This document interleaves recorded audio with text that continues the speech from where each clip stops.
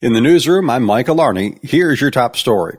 A former Lakeshore Public Schools teacher has been charged with sexual assault. Berrien County Prosecutor's Office tells us 66-year-old Perry Hepler is charged with 1 count of first-degree criminal sexual conduct, 3 counts of second-degree criminal sexual conduct.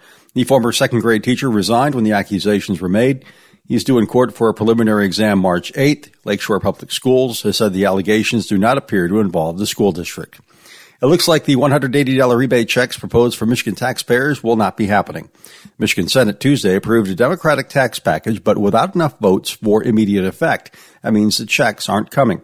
State Senator Eric Nesbitt tells us Republicans stood firm against the plan in order to force a cut in the state income tax instead. Lowering the personal income tax has been a long-term part of my plan to provide inflation relief to Michigan families. And so as much as the Governor Whitmer tried to fight this income tax cut, it appears that it will be happening. And it should be a matter of weeks, if not the next month, where there should be a good announcement. Under a 2015 state law, if Michigan sees revenue growth above a certain threshold, the state income tax would automatically be cut from 4.25% to 4.05%.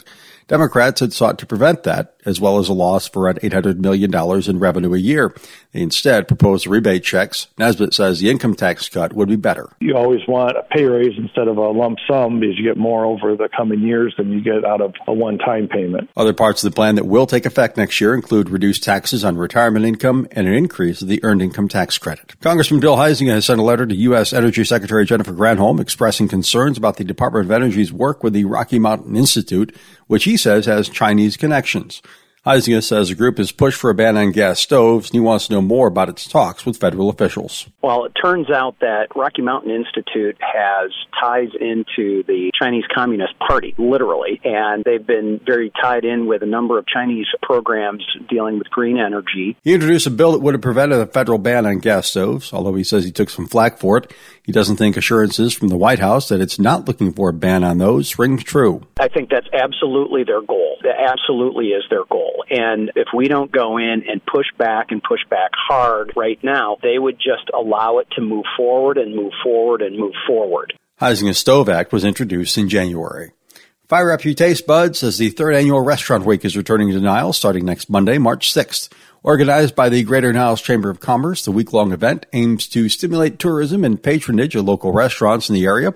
Chamber Director Ryan Voskel tells us more about the event. The goal is to highlight the growing number of great quality restaurants here in the Niles area. Niles has a lot of big anchor restaurants that a lot of people know about, but a lot of people don't know about. You know, it's one of those things you can't take for granted. There's always new people to the area. You got to keep reminding people about what some of these great options are. It's just a great opportunity to go out and try something new. Select eateries in Niles are offering menus with specials at $11, $22, and $33. Diners simply need to visit the restaurants and ask for their Niles Restaurant Week specials.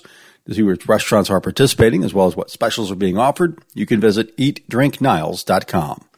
The Lakeshore High School Distinguished Alumni of the Year is Bob Adkins, the very first graduate of Lakeshore ever. Lakeshore Alumni Association President Chad DJ tells us the school honors a distinguished graduate every year at commencement. This year's search led to Adkins. Back in 1958, he was part of the first Lakeshore class and is the first to be handed his diploma.